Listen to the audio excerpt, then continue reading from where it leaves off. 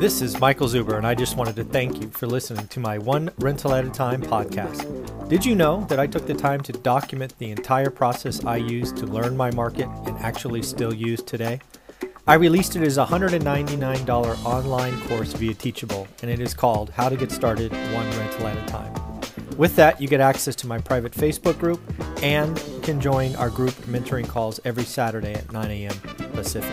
You can find it on my website at onerentalatatime.com. Now on with the show. Michael Zuber, author of One Rental at a Time. And as someone who has been buy and hold real estate for the better part of 20 years, somebody who has been flipping properties for just over 3 years, someone who now has over 2,000 students from around the world, I wanted to do kind of a state of the union of real estate investing. As you know, if you've been watching this channel, I took 6 days last week to kind of check out for a little bit. Still did the daily financial news show because I believed it was important to continue that. But other than that, that was the only thing I did each day.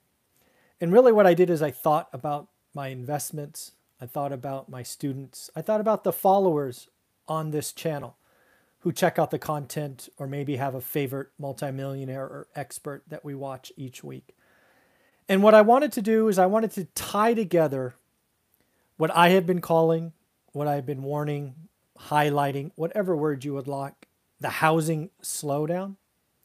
I want to tie that housing slowdown into why it is an opportunity for some and will be terrible for others. And I want to do this by talking about different housing investment strategies that I hear, that I see a lot of you chasing. Where possible, I will highlight other experts that have given me these ideas. But rest assured, these are my opinions and my opinions only. I'm a guy on YouTube. Yes, I've looked at my market every day for 20 years. Yes, I have thousands of students, hundreds of transactions, but hey, I'm wrong all the time. Just ask my wife. So the first thing I want to talk about is I think we have seen the peak of some business models. This first concept comes from a conversation I had with Anna Kelly just this week. She and I talk every Wednesday. She was telling me about one of her beach Airbnbs, actually the first one she ever purchased. She just put it on the market and is set to close in a couple of weeks. She's at the top of the market and she got full price. In addition to that, she's looking to 1031 that investment into an Airbnb property where her children will be going to school. What she told me is while her property is up a healthy amount, and we will talk about those details next week, she's looking to move that investment into the Airbnb market, which has seen condos go up not 100, not 200, but in some cases 300%. Think about that. There are some beachside communities in the state of Florida, according to Anna in her research. She just did a 3-week journey around the state of Florida. She highlighted that many of these have seen 200 and 300% appreciation. Folks, that is an example of a local bubble. That is an example of people moving in when there's limited supply, using their cash to overbid each other and artificially raising prices. So if you are in the business of looking for Airbnbs, that's the thing you want to do, it might be time to step back from some of the beach-oriented communities that may have lots of investments. I suspect as we head into the winter, the months that are lower activity, you may see more inventory. So I think on the Airbnb, the kind of weekend or weekly rentals in vacation spots has peaked. I expect international travel to pick up next year. One of the things we are seeing this year is just a huge spike in domestic travel, especially travel that you can get in your car for.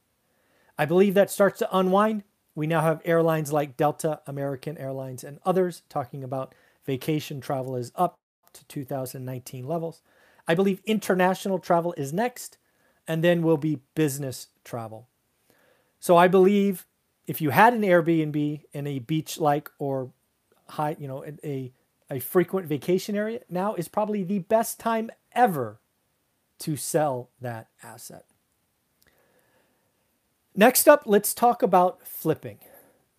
About 6 months ago, maybe 8 months ago, Omar, who is my real estate entrepreneur who I talk with every Tuesday, he and I were talking about flipping, and we were talking about, dude, this is the best time ever to flip. If you can get a deal under contract, you can spend 60, 75 days fixing it up. You could list it into a market with no inventory. It will sell like hotcakes. And we were right. Talking with Omar last week and again next week, we're going to talk about the market being fundamentally different. Listings are up. Options are up. Buyers are taking the summer off. So right as listings are rising, demand is falling, and yes, we have what Mike Zuber calls a housing slowdown. So if you are flipping and you are uber aggressive and you are still adding units to your portfolio, it's about to get expensive. Your hold times will be longer. Your repair lists will be longer. Your cost of capital higher. It's time to be careful. As a flipper, you are lucky you'll only need one yes answer. But a lot of you are flipping in dangerous markets. If you are flipping 2x the median, if your median is 350 and you're flipping 700, I hope you can get out soon, because as you get into the winter months, it is going to get slow. The housing slowdown is going to happen because a lot of the people that did. A lot of the K-shaped recovery that we've been talking about on this channel already got that second home, already got that house, away from the city. Not many people need a third. So be careful. I saw a lot of flippers that were flipping above the median last time, frankly, be arrogant. They thought their stuff was the nicest. They thought they could hold out. And pretty soon the cost of capital, the falling prices, they were done. So flipping is particularly dangerous if you're starting right now. If you're about to exit, you exit in July, maybe you exit in August, you'll probably be okay. But boy, if you are starting a flip now, just be careful. Make sure you got a good deal. Make sure you got a great deal. Make sure you have multiple exits. What happens if you have to hold that property a year? Can you rent it out? Have multiple exits. Another thing I want to talk about is wholesaling. Wholesaling has been a tremendous business the last 18, 24, 36 months. I know lots of them, and lots of them are having record months. As inventory increases, as the MLS gets more expensive, you're going to see your cash buyers, the people that wholesalers sell to, they're going to be lowering their prices. Because believe me, wholesalers, if you're selling to 1, 2, 3, 4, 5 flippers and they are stuck with inventory, they are not going to be buyers. They're going to be stuck. So wholesalers, it's time to expand your buyers list or be extra careful. Also, start rerunning your numbers. Prices are going to get soft for junk. Wholesalers, you have been so lucky the last 12 months. You could, in theory, get retail prices for junk. That market is over. It's over. And if you don't change your business model, your marketing strategy, things of that nature, you can get caught. Your cash flow can dry up and you could be out of business. Now let's talk about owner occupants. Owner occupants, you are in a, enviable position. If you are an owner occupied buyer and you are looking to live there 10, 20, 30 years, doesn't really matter. Find your right property. You are going to have more options. Stop overbidding. Stop dropping contingencies. The market is not March. March was nuts. No inventory, lots of demand. It is changing right now. Do yourself a favor. Stop offering so much over and don't drop those conditions. Again, it is now middle of July. It is soon to be August, and August is not March. Be more selective. If you are in a high-priced market that is very bubble-like, again, the best example I have is Boise, Idaho. I don't understand. It is so crazy. Be careful. You might want to rent if you can, because there are some very bubblish markets. Not nationally. Nationally, we will be fine, but there will be some bubble markets for owner occupants.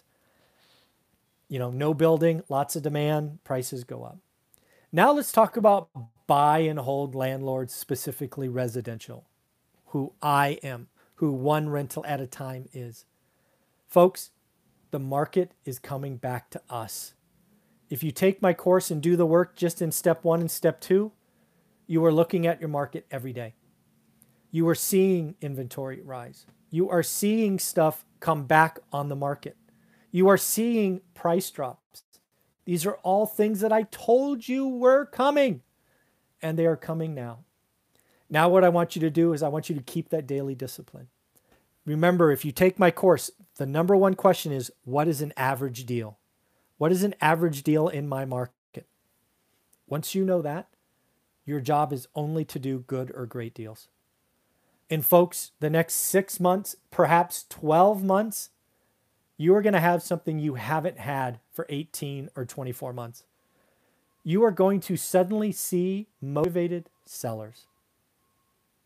I have only seen motivated sellers a couple of times in 20 years. We are about to see them. There are some people that are listing their property, hoping beyond hope to get a high price, and then it won't happen. It will sit and sit and sit. They will have price drops, and pretty soon that property will get no activity, but the seller still has to sell. People in my course are putting in our Facebook group all the time, hey, I got a deal, 10, 8, 15% under list. That's because you found a motivated seller. Again, every listing is not motivated. Some people will just take the property off the market and go, we're not going. But now you're going to find them. Everything I teach in One Rental at a Time, or how to get started one rental at a time, is about learning your market. I don't care if you're a wholesaler, flipper, owner occupied, or buy and hold, or Airbnb. It all starts with understanding your market and getting a good or great deal. Most of you, not in my course, are not doing the work.